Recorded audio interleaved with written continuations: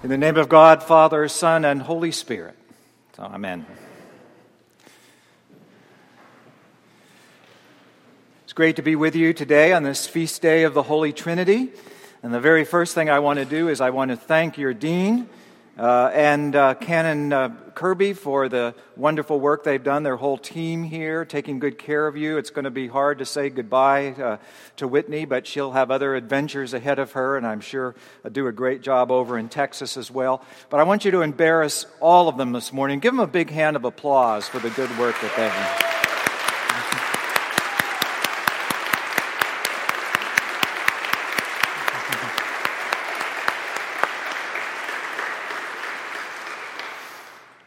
When I was a little boy, I loved Sherlock Holmes mystery stories. By the time I was about 11 years old, I had read and reread every adventure of the famous detective.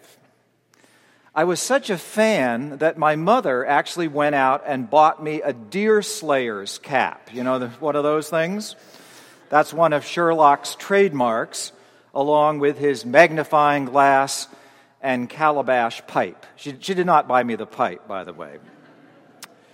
Over 100 years ago, Sir Arthur Conan Doyle essentially invented the detective novel with his creation of the character of Sherlock Holmes, who has gone on to appear in countless movies and TV shows, including a series on PBS Masterpiece Theater, which recast him in the digital age. It's often been pointed out that almost every crime novel, movie, or TV show is based on the model of Sherlock Holmes and his faithful sidekick, Dr. Watson. What was Sherlock Holmes' secret that allowed him to solve even the most complicated mystery? It was his ability to observe details that ordinary people overlook. His extraordinary powers of observation, combined with deductive reasoning, enabled him to look at an ordinary object, a man's shoe, for example, and recognize immediately the age, occupation, income, and marital status of the wearer, along with where he had traveled and even what he'd eaten for breakfast that morning. Now, it might seem strange for me to be talking about Sherlock Holmes on Trinity Sunday, except for the fact that the doctrine of the Trinity is often described and sometimes dismissed as a kind of great and unknowable mystery. Since the topic is so difficult, Trinity Sunday is one time that the rector of a parish usually assigns the sermon to the assistant priest or seminarian, or in my case, the bishop. As one of my priest friends warned this week on Facebook, Trinity Sunday is coming up. There will be complex theology, puzzling semi-heretical explanations, and the seminarian will be preaching. What possibly could go wrong? It's true that this Sunday is the only time of the year when we commemorate a dogma of the church rather than an event in Jesus' life. And whenever someone tries to preach on a dogma, the results are likely to be boring, confusing, or both. One reason such explanations are doomed to fail is because it's true. The Trinity is a mystery. But so is everything else in our life which has real importance.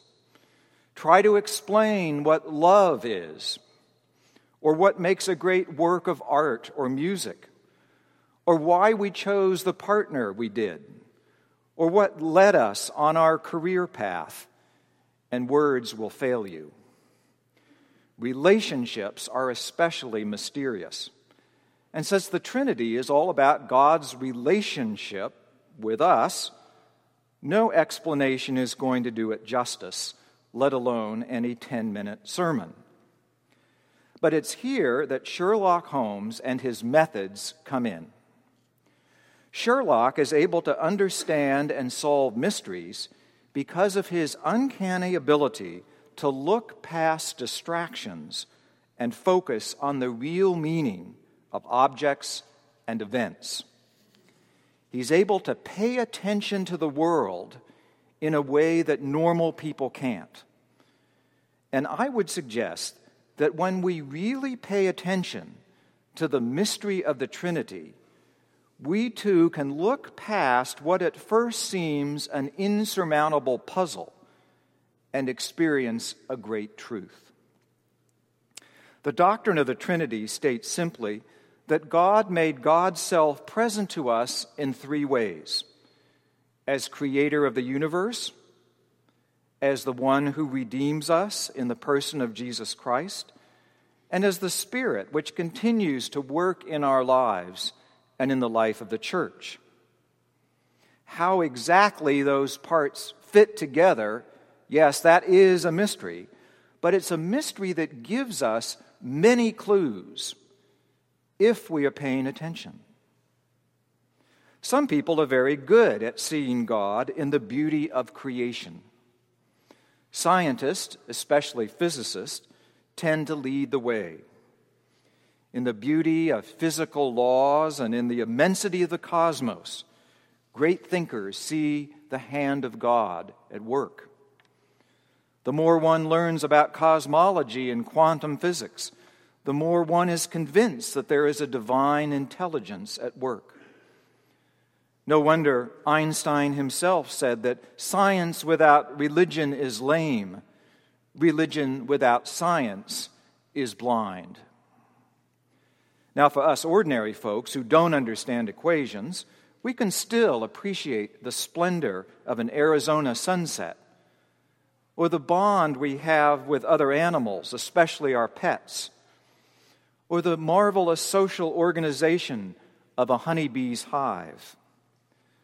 For those who have eyes to see, like the poet William Blake, it is possible to see a world in a grain of sand and heaven in a wild flower.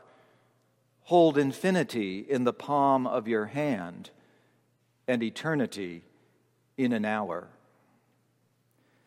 But the doctrine of the Trinity takes this beauty one step further when it claims that we can not only see God's hand in creation, we can have a relationship with that same God through his identity with us in Jesus Christ. It's pretty hard to wrap your mind around the vastness of creation. It's much easier to approach God through a person like us who loves and hurts and bleeds like we do.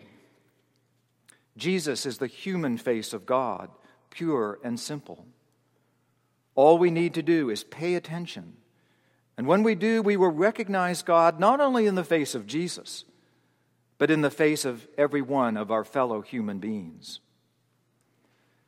Finally, if you are paying attention, it's not all that hard to sense God's Spirit deep at work within you.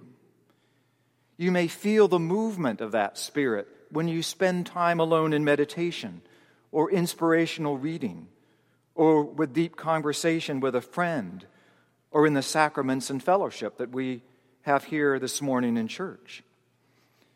In our gospel reading, God promises that he will send us an advocate. In Greek, the word is paraclete, which means literally a companion, a buddy, somebody to walk along with us through life in good times and in bad. Have you never felt the presence of this stand by me God? When you do, you will have yet another clue as to the love and compassion that God has for you. Now, nowadays, we hear much in the popular media about spirituality, especially from those folks who claim to be, quote, spiritual but not religious. You've probably heard that many times. It's hard to define exactly what spirituality is, but I have a feeling that to be spiritual means to be alert, to be paying attention to a deeper reality around us. Now, that's not easy to do. There are so many distractions that we face, so much noise, so much clutter in our lives. Most of us have a hard time sitting still, even for a few minutes, without experiencing what one writer has called monkey brain. You know what that is? When your thoughts jump from one preoccupation to another. But when we practice, we can begin to move those distractions aside a little bit and experience a deeper, quieter center. There are many different ways of doing this. Meditation, centering prayer, walking the labyrinth, yoga, devotional reading. All of them help us to become more spiritual, people who can pay attention, to be attuned to God at work around us. Now, this morning, you're going to be dedicating the gift of this lovely new icon of the Trinity for use in church. We'll hear more about that in a minute. But I want you all to have a good look at it this morning.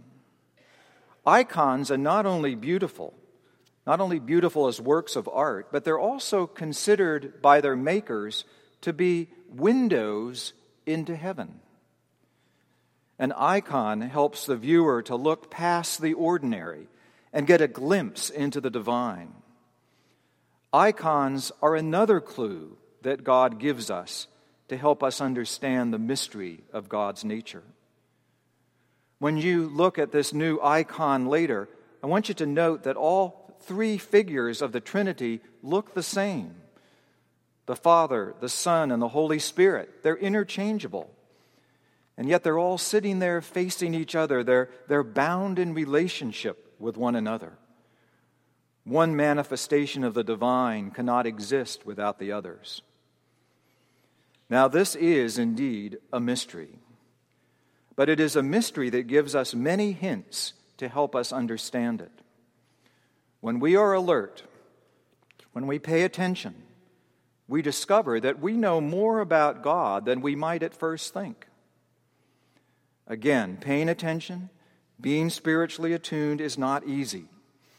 One of my favorite Sherlock Holmes quotes is that our mind is like an attic, which most of us are all too willing to fill up with junk to the point there's no room for important thoughts. God sets a great mystery before us, but God also invites all of us to become detectives, discovering the clues to God's presence that are all around us. That might seem a tall order or even an absurd undertaking. But as Sherlock reminds us, when you have eliminated the impossible, whatever remains, however improbable, must be the truth. So, my fellow detectives, I invite you to join with me on this Trinity Sunday to plunge into that mystery that God sets before us, but which God provides us the evidence to understand. When we listen, look, and learn, we will find all the clues we need to fathom the profound depths of God's love. As Sherlock Holmes would say, it's elementary, my dear Watson.